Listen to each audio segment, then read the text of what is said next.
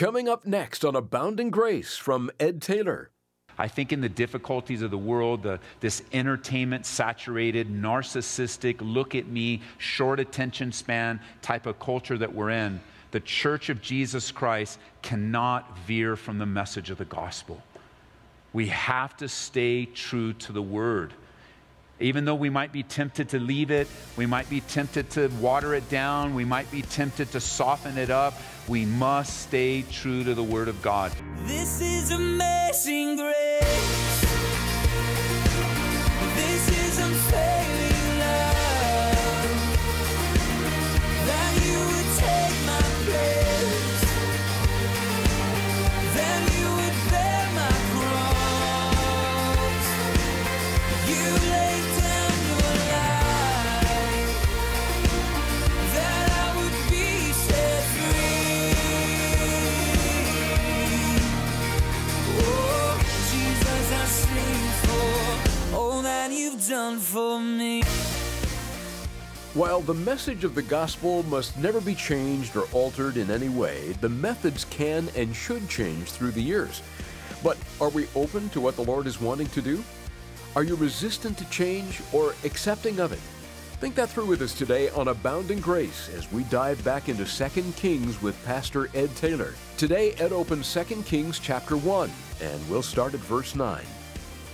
Then the king sent to Elijah, a captain of 50 with his 50 men. So we went up to him, and there he was, sitting on the top of a hill, and he spoke to him, "Man of God, the king has said, 'Come down.'" And so Elijah answered and said to the captain of 50, "If I'm a man of God, then let fire come down from heaven and consume you and your 50 men." And fire came down from heaven and consumed him and his 50. Just straight up. He sent another, so this happened. Ahaziah sends another group of 51. He sent him another captain of 50. And he answered, verse 11, said, "The man of God, thus says the king, come down quickly." And Elijah answered, "If I am a man of God, let fire come down from heaven and consume you and your 50 men. And the fire of God came down from heaven and consumed him and his 50 men. This is an interesting bedtime story for your kids. These are the ones they trip out on. This happened. We know it happened because we see it repeated in the New Testament, and I'll show you in a moment. We see this scenario repeated in the New Testament, but let's look at this just for a moment. If you'd like to write in your Bibles, why don't you circle in verse 9 at the end, circle the phrase "come down." And then also, if you want to make a note in your Bible, in verse 11, "come down quickly." And somewhere in there, just make a notation. These are often the words of the enemy to get you away from what God's called you to do. Come down. There's familiar words. Come down. If you are a man of God, come down. The king wants you right now. The king wants you right now. And he sent 51 men to go do this. He didn't send so this isn't a positive thing. You don't send 51 men to go get one man and come down. The king wants to talk to you and kind of reason with you and find out if it's really true. And he wants to see how hairy you are these days. And it's not like that. He's sending, just as we'll see later, where Elisha has a whole army sent to him with his servant. It wasn't for a positive thing. And this is the way it is. This is the way it is that people's situations, even perhaps the devil himself, the demonic realm, seeking to bring us down away from fellowship, away from the highlands into the lowlands. Let me just show you real quick. Turn over to Nehemiah chapter 6. Because we see this in the life of Nehemiah, and it happened with another person. Another person. Again, the enemies of God, the enemies of God's work are calling Nehemiah away from what he's supposed to be doing. So pick up with me in Nehemiah chapter 6. And I want to show you real quick here where that is. Nehemiah got moved in my Bible, so I put it back in its right place. Here we go. Nehemiah chapter 6, verse 1. Now it happened when Sanballat Tobiah and Geshem the Arab. Now, if we were writing this, we were studying Nehemiah together, and this was a movie, you would have to say, like, so I want you to do it right now so everybody can hear you. This is like a movie. It's been real cool. We've got the hairy guy, Elisha. Now we're here. Nehemiah's doing a great work. And when these guys' names show up, you've got to boo them, just like you would in the movies, all right? So let me just read them and see how you respond to them. Now, when it happened when Sanballat, Tobiah, and Geshem the Arab, boo, exactly. Every time you hear their names, you got to, because they're the enemies of God. Now, that was kind of a funny, silly thing to do, wasn't it? But think about how many enemies you've allowed in your life, and you're unwilling to take a stand against them. And I know it's silly. Boo, this is where in the movie where the music would change, the scene would get dark, it would show some kind of sinister look, and the angle of the camera would be, man, it would be obvious these guys are evil and they're up to no good. Just consider that in your life. Is there anything evil and up to no good in your life? Or have you invited some kind of fellowship or a yoking together with an unbeliever or with a situation that you just know you should be booing and removing from your life, not just accepting it as if it's just normal. It's what people do. It's what the world does. It's no big deal. That there's no distinction between believer and unbeliever alike. Well, there's a distinction here. Nehemiah's writing and he says, these guys heard, and the rest of our, how do we know they're enemies? Because the Bible says the rest of our enemies. Nehemiah was no dummy. He was a wise, strong leader. And they had heard that I rebuilt the wall and that there were no breaks left in it, though at the time I had not hung the doors and the gates. And that Sanballat and Geshem sent to me saying, you guys didn't boo him, see? You're already accepting him. No, never mind, it's over. Don't worry about it. He said, listen to what they say. Doesn't that sound like what we just read in Kings? Come, let us meet together in one of the villages in the plains of Ono. And notice, he got the gift of discernment, this discerning thing, but they thought to do me harm. Come on down. Come on down. Come to the plains of Ono. And he sent messengers, verse 3, I'm doing a great work so that I cannot come down. Why should the work cease while I leave it and go down to you? But they sent me this message. What does your Bible say? 4 times, and I answered them the same way. The progress of God was so obvious. The walls are rebuilt, everything's happened. It was so obvious. It was obvious to everyone, including, listen, the progress of God in your life is so obvious. Your family sees it, your kids see it, people see it, and so do the enemies of God. Your progress is obvious. There are changes going on in your life. The Holy Spirit is changing you from the inside out. You're talking different, doing different, thinking different, acting different. Everything about you is making progress in the things that you look the same, but then even then there's a brightness in your countenance. Same face, different way it looks. And it's noticeable to the people that love you, and it's noticeable to the people that either you could say hate you or hate God. Doesn't matter. Now that you're associated with God, they hate you. And that was one of those things, when you're a new believer, you're like, nobody told me people would hate me. I thought we were a kingdom of love, man. But look what they did to your Savior. They killed Jesus for his love and his goodness. And it's evident. Not everybody's happy with your progress. Not everybody's happy with the changes in your life. And so there will be those temptations to say, come down to the plains of Ono. Come on down. And what they're really saying is, we want to hurt you and get you alone and take you out because we don't want the progress of the rebuilding of life, the rebuilding of the walls, the rebuilding of your home, the rebuilding of your family, the rebuilding of... No, come on down. Come on down. Let's have a discussion in the plains. Come on down where you'll be vulnerable, where you'll be open, where you have no protection. Come on down. And Nehemiah could see it for what it was. He says, man, they want to hurt me. I'm not going down. And the answer to them was no. I'm not going down to them. Oh, no, I'm not going down with you. No way. And you would think that would be enough. You just say no. That's one of the best words that you can use in your vocabulary to resist the devil and he'll flee from you. It's say no.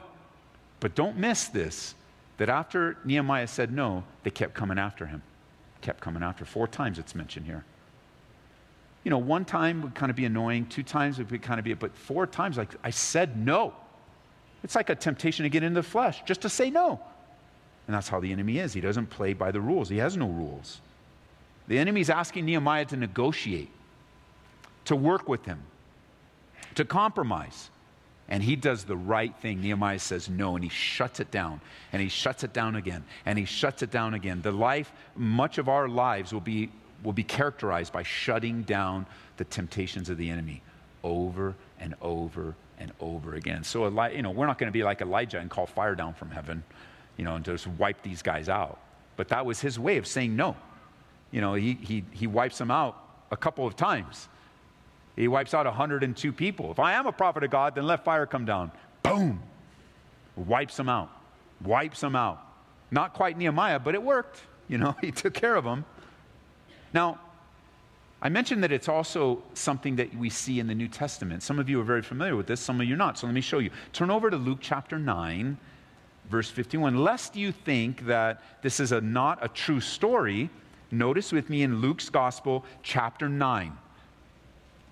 We had a couple guys that were known as the Sons of Thunder. Their names were James and John.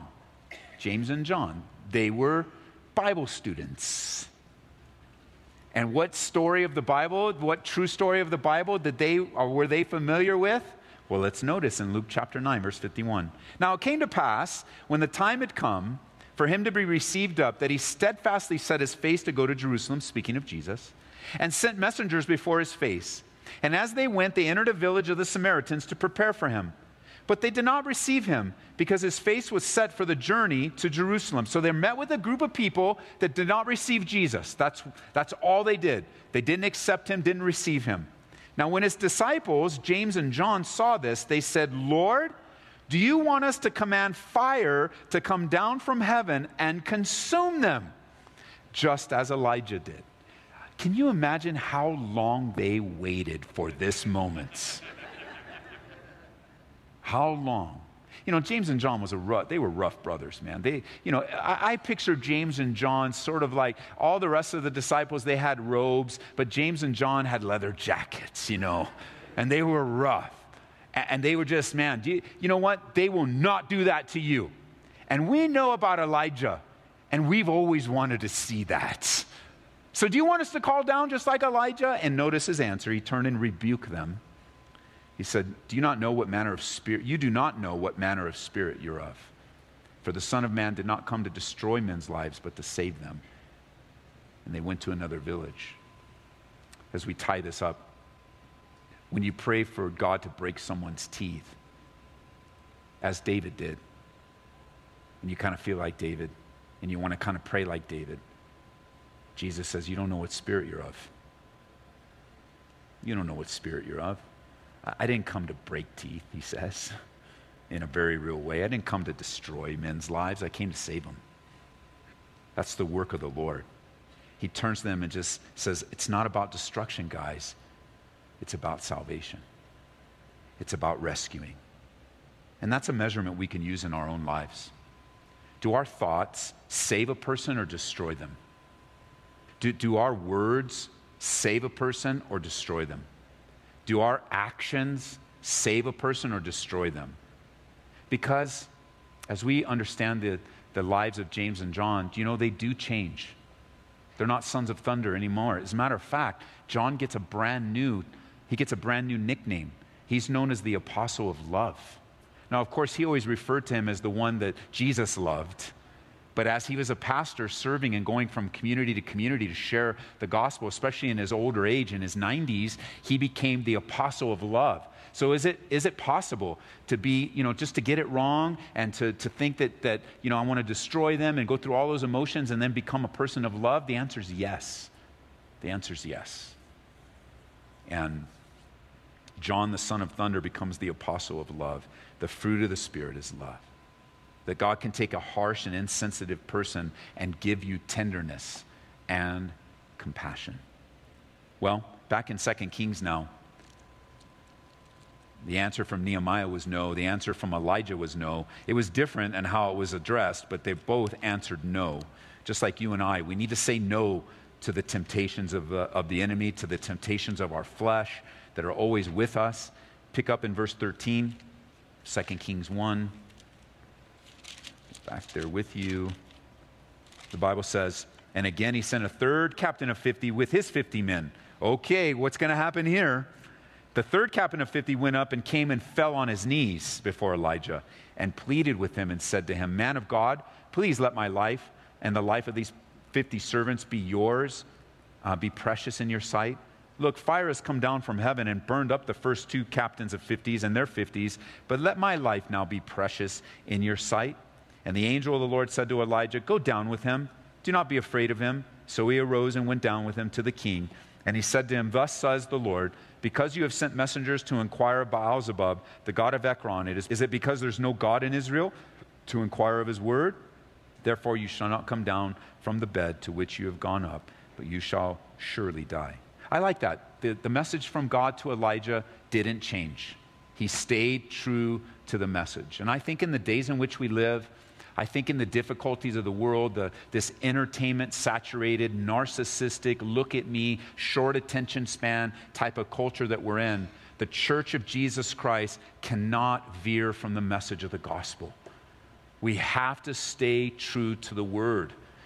Even though we might be tempted to leave it, we might be tempted to water it down, we might be tempted to soften it up, we must stay true to the Word of God. The Word of God is eternal. It is settled in heaven. It is not changing. The methods by which we share it, how we deliver it, that's all going to change. You know, we have to be careful to make sure we're speaking to the culture, that we're taking the Word of God and we're contextualizing it within the culture and being able, like when I use illustrations about telephones with cords attached to them, everyone under 40 years old, 30 years old don't even know what I'm talking about.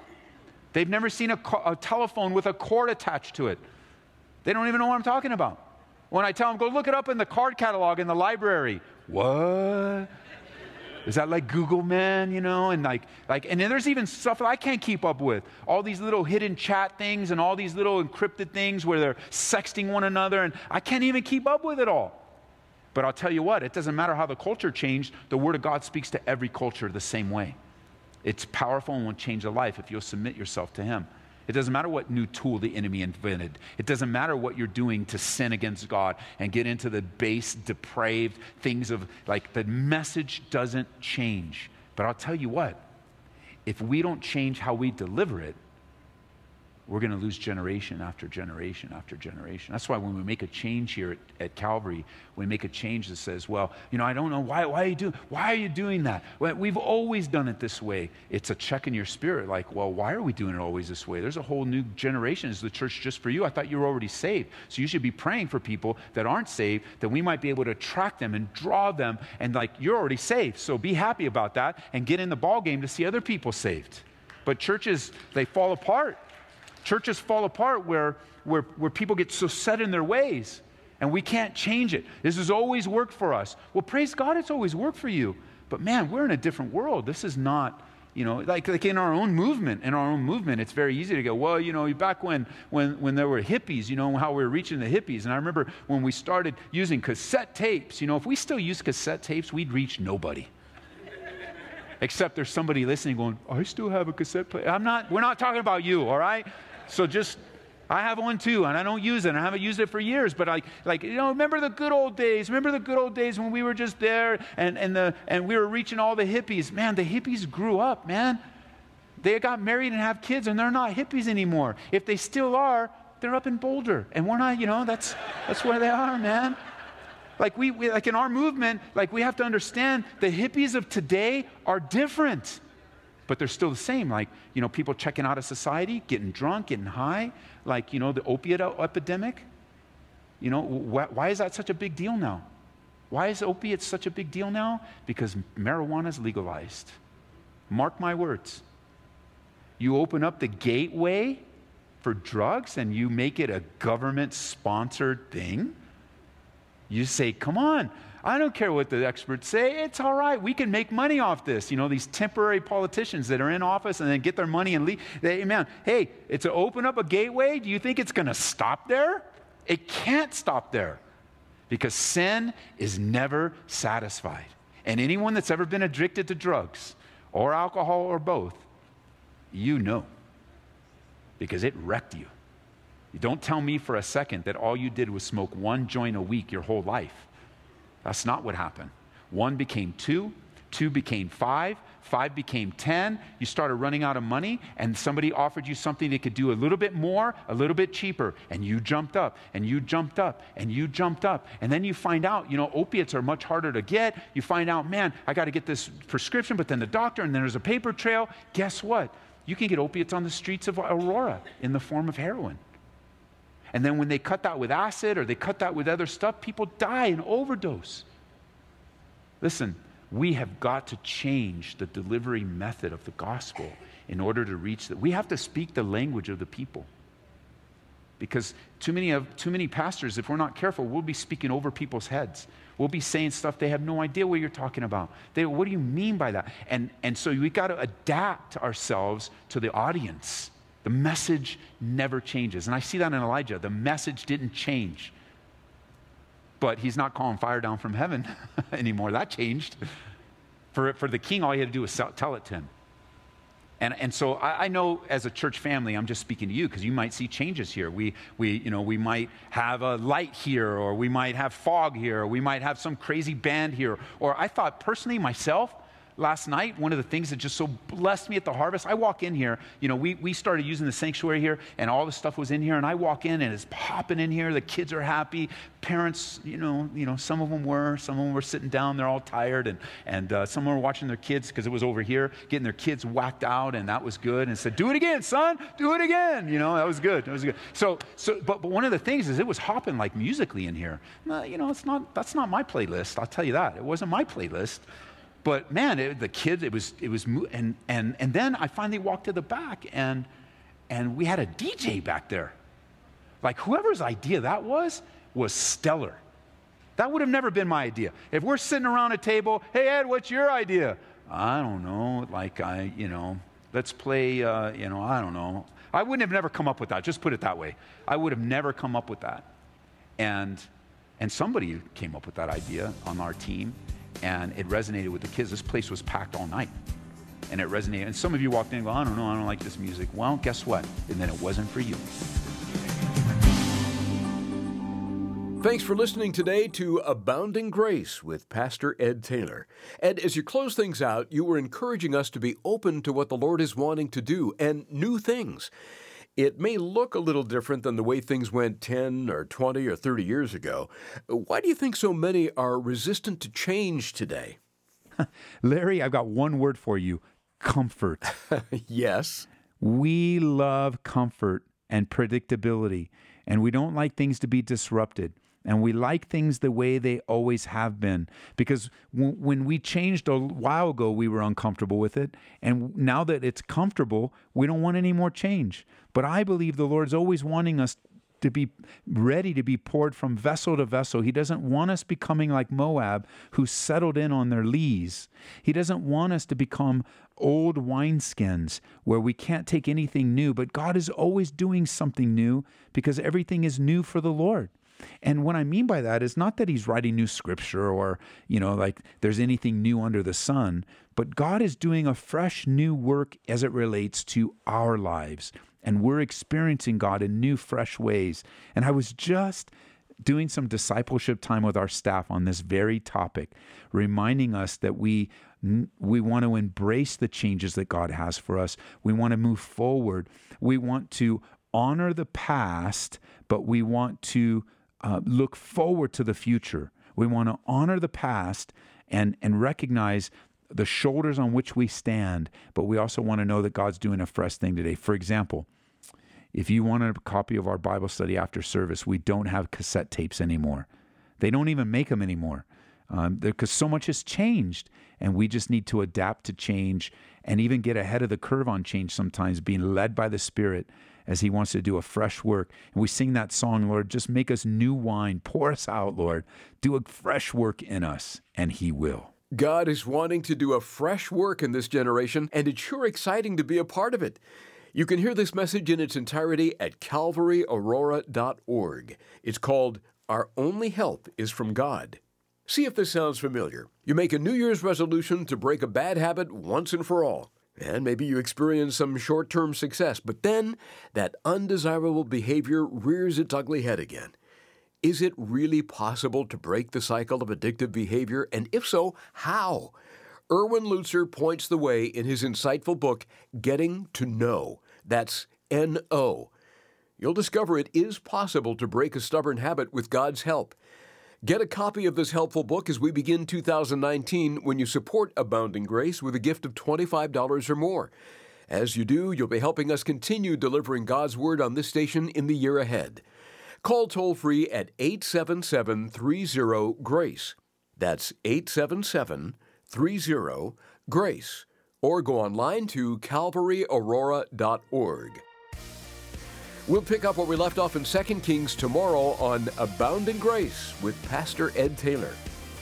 This is amazing grace. This is unfailing love. That you would take my place. That you would bear my cross. You laid down your life. That I would be set free. Oh, Jesus, I sing for all that you've done for me. Abounding Grace with Pastor Ed Taylor is brought to you by Calvary Church, Colorado.